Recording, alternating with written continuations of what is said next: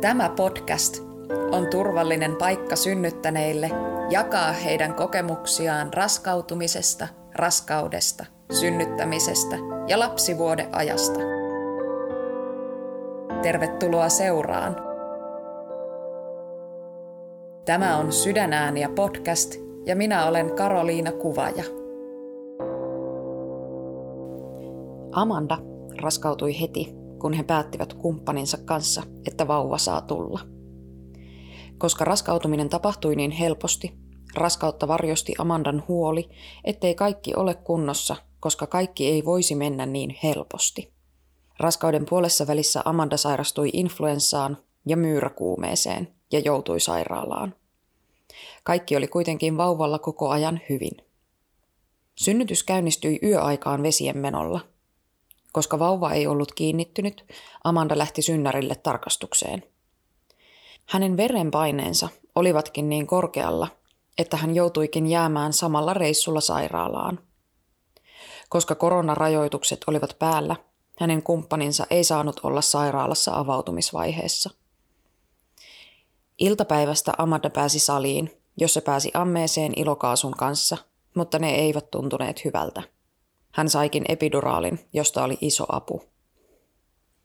Sisätutkimuksessa todettiin, että vauva on avotarjonnassa, eikä avautuminen ollut edennyt toivotulla tavalla. Amandalla oli ihana kätilö, joka tsemppasi ja yritti keksiä keinoja, miten saisi vauvan laskeutumaan avotarjonnasta huolimatta. Kun Amanda oli täysin auki, hänen piti koeponnistella, vaikka vauva ei ollut laskeutunut. Ponnistusvaihe on merkattu alkamaan vasta 4 tuntia myöhemmäksi. Ennen aktiivista ponnistusvaihetta Amanda sai spinaalipuudutuksen, joka auttoi heti. Hänelle laitettiin samalla oksitosiinitippa ja Amandasta tuntui, että hän luovutti ohjat omasta synnytyksestään. Kun vauva lopulta syntyi ja hänet nostettiin Amandan rinnalle, hänelle ei heti syttyneetkään rakkauden tunteet ja hän tunsi pettymystä. Amandalle tuli vähän pommina, miten sitovaa ja aluksi myös kivuliasta imetys oli. Heti kun Amanda pääsi kotiutumaan vauvan kanssa, asiat alkoivat loksahtamaan kohdalleen. Sydänääniä podcast-sarjassa synnyttäneet kertovat kokemuksiaan omin sanoin. Sarja ei sisällä terveysneuvontaa, virallisia hoito-ohjeita tai synnytyksen ammattilaisten neuvoja. Jos sinua mietityttää jokin asia oman raskautesi tiimoilta, otathan yhteyttä terveydenhoitohenkilökuntaan. Moikka Amanda. Moikka. Haluatko ensimmäisenä esitellä itsesi? Joo, eli olen Amanda ja olen 31-vuotias sairaanhoitaja Kuopiosta ja mulla on 3 kuukauden ikäinen vilppuvauva ja sitten puoliso ja meillä on myös mopsikoira Paplo. Haluatko sanoa jotain raskautumisesta? Joo, eli tulin tosi helposti raskaaksi. Oltiin miehen kanssa päätetty, että milloinka saisi vauva tulla ja olin vielä henkisesti jotenkin varautunut, että siinä voi sitten kestää ja miehellekin sanonut, että siinä sitten voi kestää ja erinäisiä ongelmia tulla. Ja sitten se tapahtui kyllä aivan heti, että vaikka oli niin kuin vauvalla lupa tulla, niin silti tuli vähän yllätyksenä sitten, että apua nyt jo. Eli se meni tosi helposti. Miten sä voit silloin raskausaikana? Periaatteessa voin siis ihan hyvin, mutta mulla niin kuin varjosti sitä raskautta ainakin sinne puoleen väliin sellainen selittämätön joku huoli, että kaikki ei ole niin kuin kunnossa. Ja varmaan johtuen ehkä just siitä, kun tulin niin helposti raskaaksi, niin jäi sellainen olo, että eihän tämä voinut niin kuin mennä näin, että kun kuulun niin paljon kaikista että ongelmista ja keskenmenoista ja muista, niin mulla oli semmoinen niin kuin huoli. Ja vaikka kävin varhaisultrassa ja ajattelin, että jos kaikki on kunnossa, niin sitten rauhoitun ja kaikki oli kunnossa, niin ei se huoli mennyt ohi, eikä vielä siinä niskaturvotusultrassakaan, että sitten vasta sen rakenneultran jälkeen pystyin niin kuin rentoutua. Ja sitten alkuraskaudessa niin muistan vaan sen ihan järkyttävän väsymyksen ja lievää pahoinvointia, mutta ei mitään suurempia ongelmia sen suhteen. Ja sitten raskauden puolessa välissä, niin mulla siis voin tavallaan raskauden suhteen hyvin, mutta minä sairastuin influenssaan ja sitten myyräkuumeeseen samaan aikaan ja jouduin ihan sitten sairaalaakin ja olin korkeassa kuumeessa ja silloin oli huoli kyllä kova vauvasta, mutta siitäkin sitten toivuin ja loppuraskaus oli sitten semmoista, että tuntui, että siitä influenssasta en niin kuin toipunut sille fyysisesti enää niin kuin kuntoon, että sitten alkoi olla kaikkea raskaudenkin tuomaa vaivaa ja kipuilua ja väsymystä ja tämmöistä, että sitten se loppuraskaus oli sellaista, että en kyllä siitä nauttinut oikeastaan yhtään, että jotenkin koin oloni niin kuin tosi hankalaksi. Miten sä valmistauduit synnytykseen?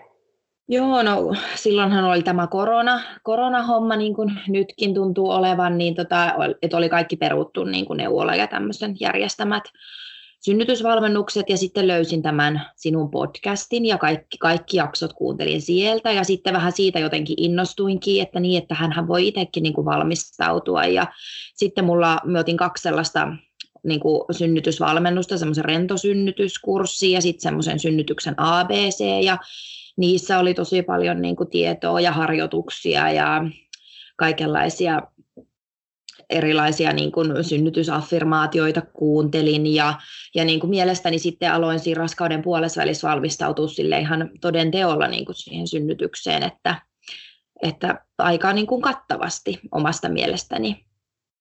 Miltä susta tuntui, kun se synnytys alkoi lähenemään? Oliko sulla sellainen olo, että sä oot valmis siihen? Joo, mulla niin kuin koko ajan kasvoi se, että mä olen niin kuin valmis tähän synnytykseen ja mulla ei ollut niin kuin mitään pelkoa, että niin kuin, mulla tuli enemmän sellainen, että jes, mä saan niin kuin kokea synnytyksen, että vau. Ja sitten just se, että kun koin, niin kuin, että olen tosi hyvin valmistautunut ja olin vuokrannut enslaitteen ja oli kaikki synnytyseväät ja olin kuunnellut niitä affirmaatioita ja hengitysharjoituksia ja kaikkea mahdollista, että mulla oli vaan sellainen tosi niin kuin hyvä fiilis, sellainen odottava fiilis, että oli niin kuin enemmän sit oli jännityksiä siitä, että minä jostain syystä pelkäsin vähän niin kuin vauvan isoa kokoa niin kuin koko ajan. Ja sitten myös sitä, että toivoin, että en joudu käynnistykseen, että niin kuin ihan hirveästi halusin, että se alkaisi spontaanisti se synnytys, että mä saisin just tehdä ne kaikki jutut, mitä mä olin ajatellut, että olla kotona mahdollisimman pitkään ja kaikkea tämmöistä. Mutta tosi hyvin niin kuin fiiliksin jäin odottamaan tulevaa synnytystä. Miten se sun synnytys käynnistyi ja millä raskausviikolla? Joo, eli lapsivesien menolla, mistä olin ihan sillä, että jes, ja 38+5, eli niin kuin turhaa pelkäsin sitä, että menee yli ja menee käynnistykseen. Ja yöllä siis nukkuessa, että käänsin sängyssä kylkeä ja jotenkin mun kehosta ihan kuului semmoinen box, ja sitten alkoi lorisee sitä vettä ja äkkiä valot päälle ja miehelle, että mulla meni lapsivedet, ja mä muistan, että mä olin niin kuin tosi innoissani siitä, että jes, nyt alkaa tapahtua, ja tosiaan se ei niin kuin mitenkään jäänyt epäselväksi, että meniköhän ne vedet vai ei, vaan ihan niin kuin siinä ne sitten holahti mennä. Miten sitten yöllä, otitteko te synnärille yhteyttä, alkoiko sulla supistelemaan saman tien, miten se siitä jatkui? No sitten se jatkui silleen, että mä olin just käynyt muutama päivä aikaisemmin neuvolassa ja siellä oli sanottu, että se vauva ei ole niin kuin kiinnittynyt, että jos menee lapsivedet, niin pitää ottaa niin kuin synnärille yhteyttä, että on tämmöinen mahdollisuus, että sieltä ensin tulisi napanuoraa tai jotain muuta. Ja sitten mä soitin sitten sinne synnärille ja sitten sieltä sanottiin, että joo, että tuu käymään ja asutaan ihan sairaalan vieressä ja että sitten pääsee vielä kotiin, että 12 tuntia voi olla kotona ja näin. Ja sittenhän mä lähdin siellä sitten käymään ja tosiaan kun 4 yöllä meni lapsivedet, niin 6 alkoi sellaiset pienimuotoiset supistelut ja sitten lähdin sinne sairaalaan ja enpä tietenkään ottanut mitään TENS-laitteita mukaan, sairaalakassin nyt onneksi otin, niin enhän mä päässytkään sieltä sitten kotiin, kun oli verenpaineet oli niin korkeat, niin ne halusi sitten pitää minut siellä, niin siinä tuli vähän sellainen pettymys, että mitä, että just kun mä halusin, niin kuin, että nyt mennään kotiin rentoutumaan ja kylpyyn ja tämmöistä, niin se meni sitten siinä vähän suunnitelma pieleen. Mitä ne korkeat verenpaineet sitten aiheutti? Pitikö sun olla vaikka pitkällään tai oliko se vaan niin kuin, että sitä tauottomasti seurattiin vaikka sitä tai... No joo, eli siis ei käsketty olla pitkällä eikä semmoista, että sanottiin, että mene vaan aamupalalle ja muuta ja sitten lääkärikin ultras siinä ja sanoi, että ei pitäisi sieltä mitään napanuoria tai muita tulla, mutta että silti, että ei nyt niin kuin päästettäisi sinua kotiin, että jos niitä vaikka tarvii lääkitä, mutta ei missään kohtaa niitä sitten lääkitty eikä semmoista ja silloin oli vielä sitten silleen, että mies ei saanut sinne tavallaan sinne käynnistys osastolle, missä sitten odottelin niin tulla. Että sitten mä sitten siellä yksin niitä supistuksia otin vastaan ja menin suihkuun ja semmoista, mutta että en mä niihin paineisiin mitään lääkityksiä saanut, että niitä niin kuin silloin tällöin käytiin katsomassa. Miltä sinusta tuntui olla siellä yksin, kun se kumppanikaan ei saanut olla mukana? No kyllä se silleen tuntui aika pahalta ja just tavallaan, että se mun oma ajatus oli mennyt vähän niin kuin mönkään siitä, että mitä mä haluaisin. Ja sitten mä pyysin siellä esimerkiksi, että olisiko teillä TENS-laitetta, että kun mä olin vuokrannut sen ja nyt se on kotona. Ja no ei, ne oli varattu ja siellä oli silloin tosi kova ruuhka, että oli paljon niin kuin synnyttäjiä ja tuntui, että kätilöt on aika kiireisiä. Mutta menin sitten tosiaan sinne suihkuun ja se oli tosi hyvä juttu, se auttoi pitkään mutta kyllä oli vähän semmoinen olo, että voi kun nyt jo päästäisiin niin kuin sinne vaikka sit salin puolelle, että saisi sen miehen tänne mukaan. Varsinkin kun ne supistukset napakoitu ihan silleen, että alkoi jo vähän tulla itkua silmää, että onko tämä oikeasti näin kipeätä. Miten sä otit niitä supistuksia vastaan? Oliko sulla vaikka niin kuin liikettä tai ääntä siinä kohtaa? Mulla oli silleen, että taisin yrittää vähän jotain niin kuin liikettä ja sitten yritin, että mä kuuntelisin jotain niitä, mitä mun puhelimessa oli just niitä affirmaatioita ja muita, mutta jotenkin tuntui, että mä en pysty yhtään keskittymään. Ja sitten mutta sitä hengitystä mä sitten, niin kuin, että tein sellaista syvää hengitystä ja just laskin tavallaan, että monta hengitystä menee, että se supistus on ohi. Että se oli mun mielestä niin kuin sellainen hyvä, minkä olin kanssa jostain kuullut tai pongannut, että sitä aina niin kuin tietää tavallaan, että vielä 2 kertaa ja sitten se on ohi, niin sillä tavalla. Seurattiinko sulla sitten sitä niin kuin avautumista, että tehtiinkö sisätutkimuksia tai missä vaiheessa sä pääsit siirtymään sinne salin puolelle? No aika niukasti tehtiin niitä, mikä oli siis mun mielestä ihan hyvä, että silloin kun mä menin sairaalaan, niin taisi olla 2 senttiä auki ja kohdunkaula hävinnyt ja sitten mä sain, jossain kohtaa alkoi olla niin kovat ne kivut, niin sitten sain kipupiikin niin kuin lihakseen, mutta se ei mulla kyllä vaikuttanut yhtään mitään, tuntui ihan, että laitettiinko sinne edes niin kuin mitään ja siitä jonkun ajan päästä, kun sanoin, että ei tämä auta yhtään, että mulla alkaa olla aika hankalaa, taisi olla joku 3 senttiä auki, niin sitten pääsin sinne, kun mun toiveissa oli amme, niin sitten pääsin sinne ja sitten laitoinkin miehelle viestiä, että nyt voisit tulla ja sitten mieskin pääsi sitten sinne mukaan. Eli se oli joskus, kun mä olin silloin 4 jälkeen yöllä mennyt, niin olisiko se ollut 1:30 maissa päivällä, kun mä sitten sinne saliin siirryin. Miltä se amme tuntui? Helpottiko se olotilaa? No ei oikeastaan, että sekin oli mulla vähän sellainen pettymys. Mä olen hirveästi niin kuin ajatellut, että se amme varmasti mua auttaa, ja varsinkin kun se suihku oli auttanut. Mutta siinä ammeessa niin mä niin kuin jotenkin koin, että mä en saanut hyvää asentoa ja jotenkin, että se ei auttanut. Ja sitten mä muistan, että mä kellosta ihan katoin, että kun tämä on nyt minua varten täytetty, että minä olen täällä tunnin, että minä en kehtaa niin kuin aikaisemmin tulla pois. Ja ilokaasun otin siihen lisäksi ja ei sekään hirveästi auttanut. Ja sitten ihan koko ajan tuijotin sitä kelloa, ja kun tasan tunti oli mennyt, niin sanoin, että minä haluaisin tulla täältä pois. Että ei se hirveästi auttanut. Olin niin kuin luullut, että se olisi mun juttu, mutta ei se sitten ollut. No, miten sitten tapahtui, kun sä tulit sieltä ammesta pois? Joo, no sitten minä itse toivoin sitä epiduraalia ja mulla oli niin kuin alun perin ollut ajatus, että ei niin kuin mielellään epiduraalia, mutta ei ole täysin poissuljettu, että jos tarvii, niin sitten sitä tarvii. Ja olin miehellekin sanonut, että jos minä alan sitten sanomaan sitä epiduraalia, niin yritä vähän niin kuin viivästyttää, että kysele vielä, että ootko nyt ihan varma. Ja sitten tosiaan toivoin sitä epiduraalia ja sitten mun mies siinä yritti, että niin, että onko nyt se hetki, ja minä olin vaan, että on. Ja sitten se ei sanonut enää mitään ja sain sitten epiduraalia ja siitä olikin sitten iso apu kyllä. Lähtikö sulta kokonaan niin kuin, supistuskivut, mutta supistukset jäi? Joo, just sillä tavalla, että minusta tuntuu, että se epiduraali tuli tosi niin kuin oikeaan aikaan laitettua mulle. Ja sitä ennen ei tehty sitä sisätutkimusta, että mä en tavallaan tiedä paljon, mä olin sitten auki sen ammeen jälkeen. Mutta supistukset jatkuu ja se kipu tosiaan helpottuu. Eli siitä oli siinä kohtaa niin kuin mulle tosi iso apu. Ja sitten kun se epiduraalinen vaikutus alkoi häviämään, niin sitten oli niin kuin 7 senttiä auki.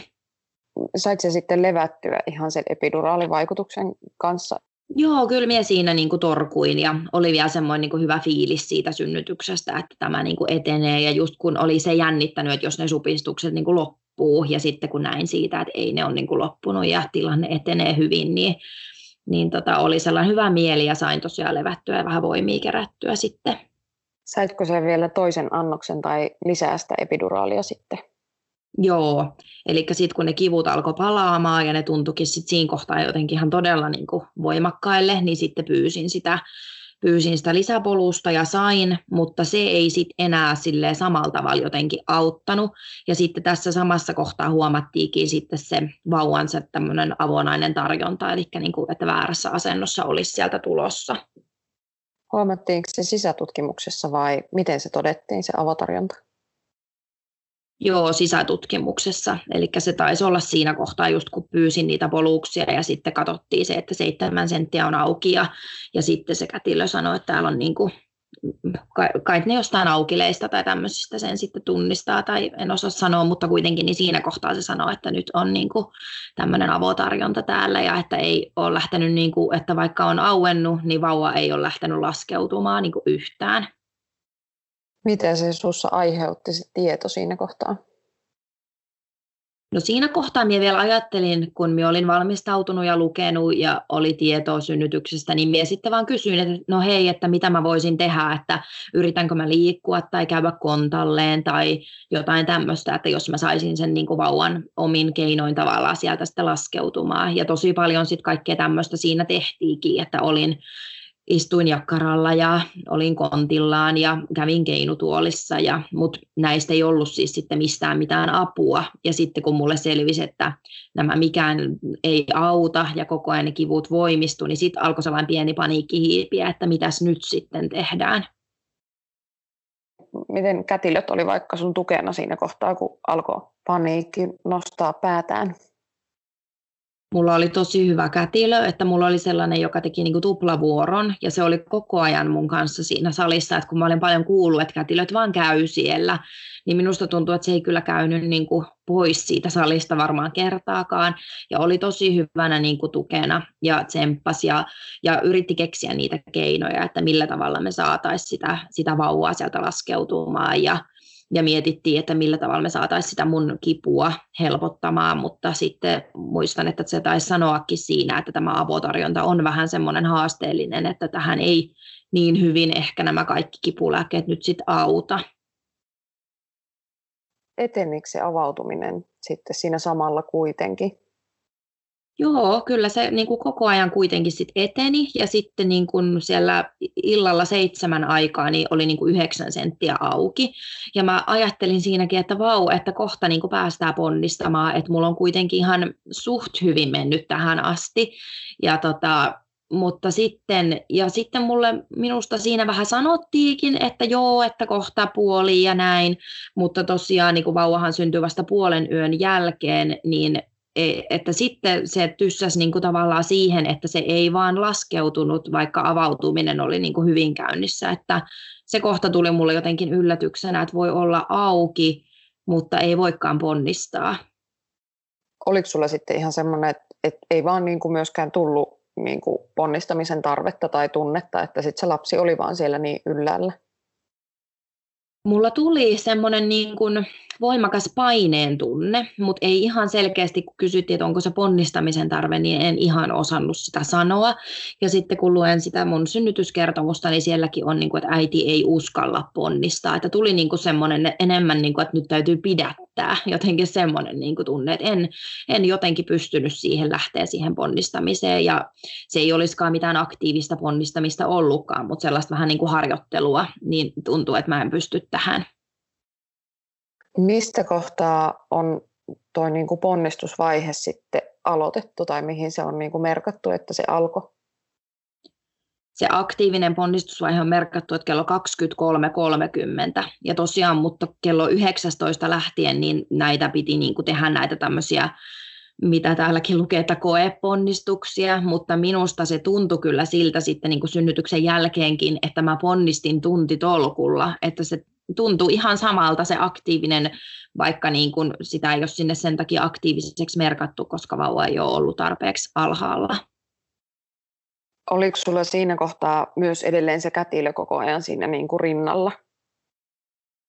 Kyllä, että ihan koko ajan oli se kätilö siinä paikalla ja tuntui, että melkein niin kuin siinä iholla ja tosi hyvänä tsemppinä, kuten myös mun mies, että ihan koko ajan mulla oli niin kuin tosi paljon sitä tukea siinä, mutta silti tuntui, että niin kuin mikään ei jotenkin riitä. Ja sittenhän mä sain lisäksi vielä, mulle laitettiin tai yritettiin laittaa sitä kohdunkaulan puudutetta, mutta kun ei siellä ollut niin kuin tavallaan jäljellä enää mitään, mihin sen puudutteen olisi niin kuin laittanut, mutta sellaisen pudendaalin sain ja sitten vielä spinaalinkin sain. Ja siitä spinaalista oli sitten hetkittäinen apu kyllä. Joskus 9 maissa illalla taisin saada sen spinaalin. Ja sitten se auttoi ihan salamana, ihan sekunnissa niin kuin heti, että kaikki ne kivut hävisi. Ja mulla oli kroppakin jo siinä kohtaa niin jotenkin jumissa, että tuntui, että mä en olisi pystynyt enää niin kuin jatkamaan. Ja sitten sitten se auttoi tosiaan ja sitten kysyin kätilöltä, että kauan tämä auttaa ja sitten se sanoi, että no ehkä noin tunnin verran, niin mä pystyin siitä tunnista noin puoli tuntia niin olla tosi niin kuin rentona ja taisin torkahtaakin, mutta sitten minä vaan tuijotin sitä kelloa ja alkoi tulla uusi paniikki, että kohta tämä vaikutus lakkaa. Ja sitten siinä kohtaa mä huomasin, että mulle laitettiin oksitosiini tippumaan, vaikka siis se oli 9,5 senttiä auki. Ja en tosiaan tuntenut niin kuin mitään. Ja jotenkin siinä kohtaa mulla alkoi tulla sellainen olo, että minä olen menettänyt niin kuin hallinnan tästä koko hommasta, että nyt oksitosiini tippuu, en tunne mitään ja tämä homma ei ole niin kuin edennyt mihinkään. Että sitten alkoi tulla siinä sellainen pettymys, vähän niin kuin alkoi tulla sellainen luovuttajafiilistä, no ihan sama, että mennään sektioon tai jotakin, että tämä ei nyt onnistu. Pystyitkö sä sanallistamaan noita ajatuksia siinä kohtaa? Kyllä mä niin kuin sanoin ja kyllä siinä synnytyskertomuksessakin lukee, että äiti tuntee, että menettää niin kuin hallinnan ja on peloissaan ja tosi kivulias ja tämmöistä. Ja sitten se kätilö oli siinä kyllä aika napakkana, kun mä rupesin sitä sektioa siinä puhumaan, niin sitten se sanoi, että ei varmasti nyt siihen mennä ja että kun täällä sun toiveissa lukee, että se on niin kuin viimeinen asia, mitä sä haluaisit niin kuin sektio ja nyt on synnytetty jo 12 tuntia, että nyt tsemppiä ja nyt jatketaan ja kyllä se tulee ja että kyllä se kohta niin kuin tulee. Niin tavallaan sitten mä sain siitä kyllä voimaa, mutta sitten se, että kun mun mies ja se kätilö sanoi monesti, että se tulee kohta, niin sitten se tuntui niin kuin jälkikäteen tavallaan pahalta, koska ei se minusta 4 tunnin päästä ei ole kohta, mutta toki eihän sitä voi kukaan tietää, milloin se vauva sieltä sitten tulee. Joo, mutta toi on tosi hyvä esimerkki just siitä, että ne sanat täytyy valita niin hirvittävän tarkasti semmoisessa tilanteessa, että kun kukaan ei voi tietää, niin sitten ne tuommoiset pienet määrät on tosi isoja siinä kohtaa. Palasko ne sen tunnin jälkeen, ne spinaalin jälkeen ne kivut? Kyllä, että ihan rytinällä tuli ne kivut sitten takaisin, eli sitten se oli siellä joskus ehkä 9:30 maissa illalla ja sitten niin kuin ei enää ollut mulle tarjota tavallaan mitään, että ilokaasua välillä sitten hengittelin ja sekin oli ehkä enemmän semmoinen henkinen juttu, että mä sain niin kuin keskittyä sitten siihen hengitykseen, niin että tosiaan siitä sitten se joku reilu pari tuntia oli sillä tavalla, että ei tavallaan ollut mulla mitään sitten semmoista kipulääkitystä, ei ne olisi enää auttanut. Miten sä siinä kohtaa otit niitä supistuksia vastaan? Olitko sä liikkeellä? Oliko sulla synnytyslaulua tai olitko sä pitkällään? Minkälaisia juttuja? Niitä asentoja vaihtelin tosi paljon ylipäätään koko synnytyksen ajan. Yritin aina olla kylellä, molemmilla kylillä ja sitten kontilla ja näitä tämmöisiä. Että halusin kyllä kovasti niin kuin kokeilla kaikkea, mutta alkoi jotenkin kyllä ne voimat siinä loppuu. Että ja joo, taisin pitää aika sellaista mölinää, että en sanoisi sitä ehkä semmoiseksi lauluksi. Ja sitten olin ihan niin kuin hiestä märkänä ja semmoista niin kuin varmaan vähän huutoa ja semmoista, että kyllä mä niin kuin ääntä pidin siellä salissa sitten. No sitten vihdoin pääsit jossain kohtaa siihen aktiiviseen ponnistusvaiheeseen, miten se onkaan merkattu sinne papereihin. Miten se tilanne meni?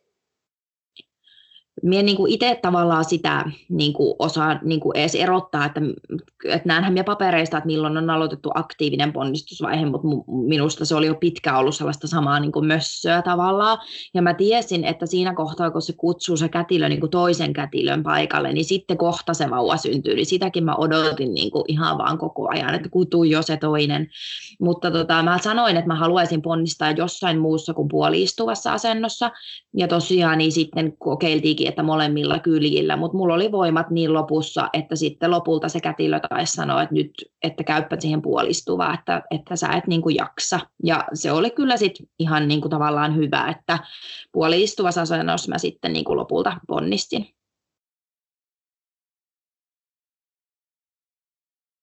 Miten kauan se ponnistusvaihe sitten kesti? 41 minuuttia on laitettu kestoksi. Miltä se susta tuntui, se ponnistaminen siinä kohtaa, siinä puoliistuvassa asennossa? Tavallaan siinä oli sellainen, että vaikka siis kivut oli edelleen tosi niin kuin kovat, niin tavallaan nyt niin kuin tuli se olo, että nyt kuitenkin jotain niin kuin mä saan tehdä, niin kuin, että nyt aina niin kuin neuvottiin, että milloinka ponnistaa ja sitä supistusta vastaa tavallaan ponnistaa, niin siinä oli niin kuin joku semmoinen, nyt mä olen niin kuin aktiivinen toimija taas tässä omassa synnytyksessä. Että niin kuin tuli kuitenkin, ja sitten siinä niin kuin mun mieskin tsemppasi jo ihan silleen hurjana, ja sieltä kuitenkin jo näkyy lapsen tukkaa ja näin, niin tuntuu, että kyllä mä niin kuin, että yksittäisiä hetkiä tuli varmaan sen 40 minuutin aikana, että sanoin, että mä en jaksa enää, mutta sieltä se sitten aina vaan jostain, niin kuin yleensä ihmiset sanoo, että sitten vaan jostain se voima niin kuin löytyy, niin tiesin, että ollaan loppusuoralla, niin sitten kyllä jaksoin sen. Miltä se sitten tuntui, kun hän syntyi? No sitten se oli niinku semmoinen, että siinä tuli mulle sellainen pettymys tavallaan, että sitten se vauva vihdoin ja viimein syntyi ja sitten se nostettiin siihen mun rinnalle, niin mulla ei tavallaan ollut mitään tunteita, että niinku mun mies oli ihan innoissaan ja mä en niinku edes varmaan katsonut sitä vauvaa ja et siitä on jäänyt mulla vähän sellainen niinku paha mieli. Muistan, että rupesin sitten itkemäänkin jossain kohtaa siinä salissa sitä, että mulla ei ole normaali reaktio. Ja sitten onneksi kätilö oli siinä kanssa tosi hyvänä tukena ja sanoi, että kaikki reaktiot on normaaleita ja sulla on ollut tosi raskas synnytys. Ja että mä niin kuin ainoastaan ajattelin siinä silleen, että tämä on ohi ja me ollaan hengissä. Mutta että se itse vauva ei ollut mulle semmoinen. Ja sitten se, että kun aina olen kuullut paljon sitä, että sitten se kivut ja kaikki unohtuu heti, kun saat sen vauvan rinnalle. Niin minä vaan ajattelin siinä, että ei kyllä pidä paikkansa, että en todella ole unohtanut. On ihan tosi tärkeää, että sä sanot myös sen ääneen, ja sitä mun mielestä pitäisi sanoa myös enemmän ääneen. Se ei ole mikään automaatio, että siinähän voi kestää vaikka päiviä, siinä voi kestää viikkoja, että niin kuin ne tunteet sitten herää, että ei se ole silleen niin kuin itsestään selvää.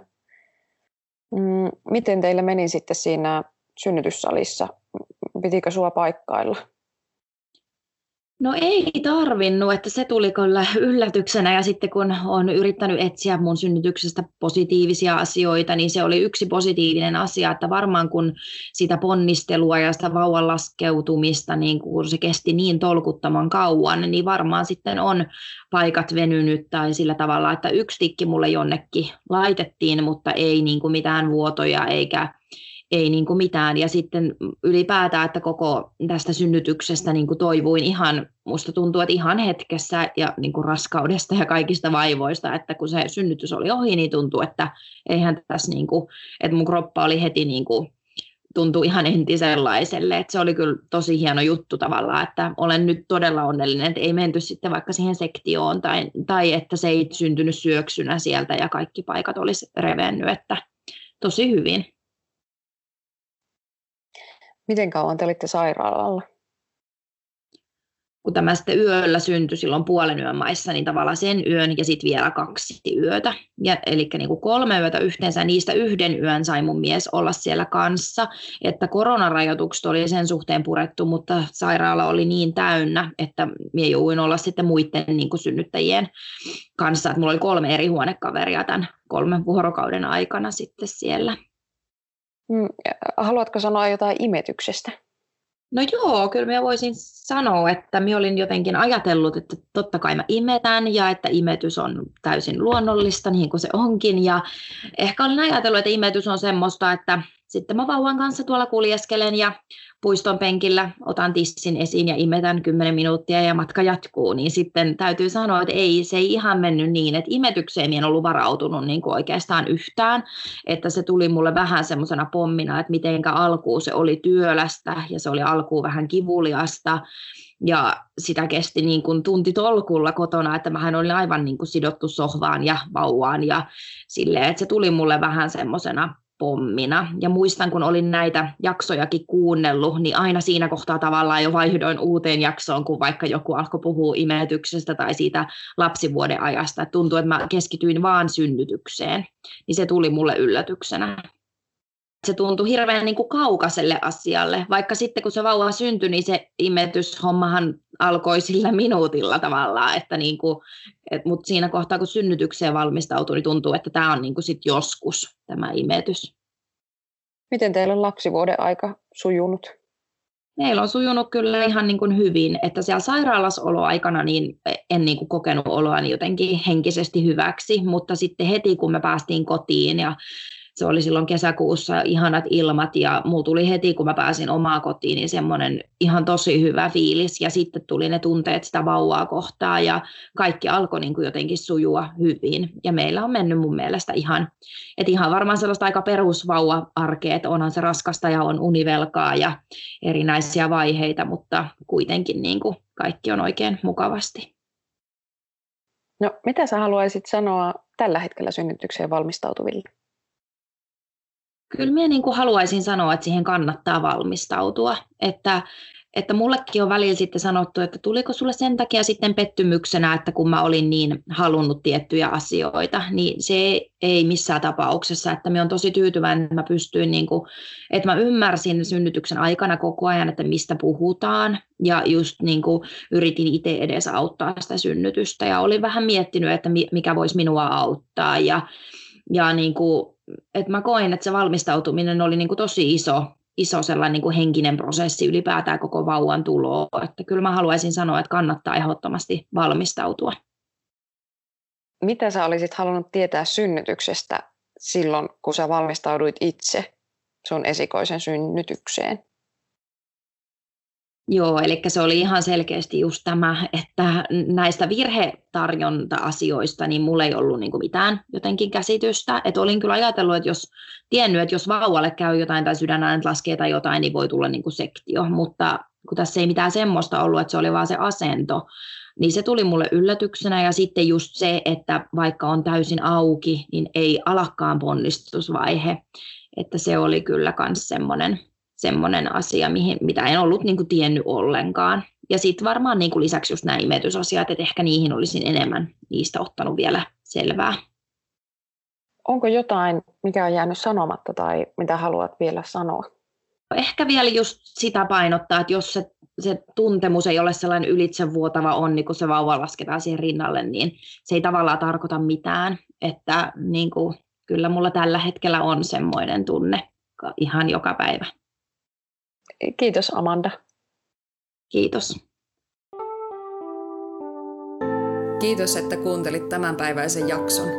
Jos pidit kuulemastasi, löydät meidät Instagramista ja Facebookista nimellä Sydänääniä podcast. Nettisivut löytyvät osoitteesta sydänaaniapodcast.com. Minä olen Karoliina Kuvaja ja sinä kuuntelit Sydänääniä. Kiitos vielä ja ensi viikkoon.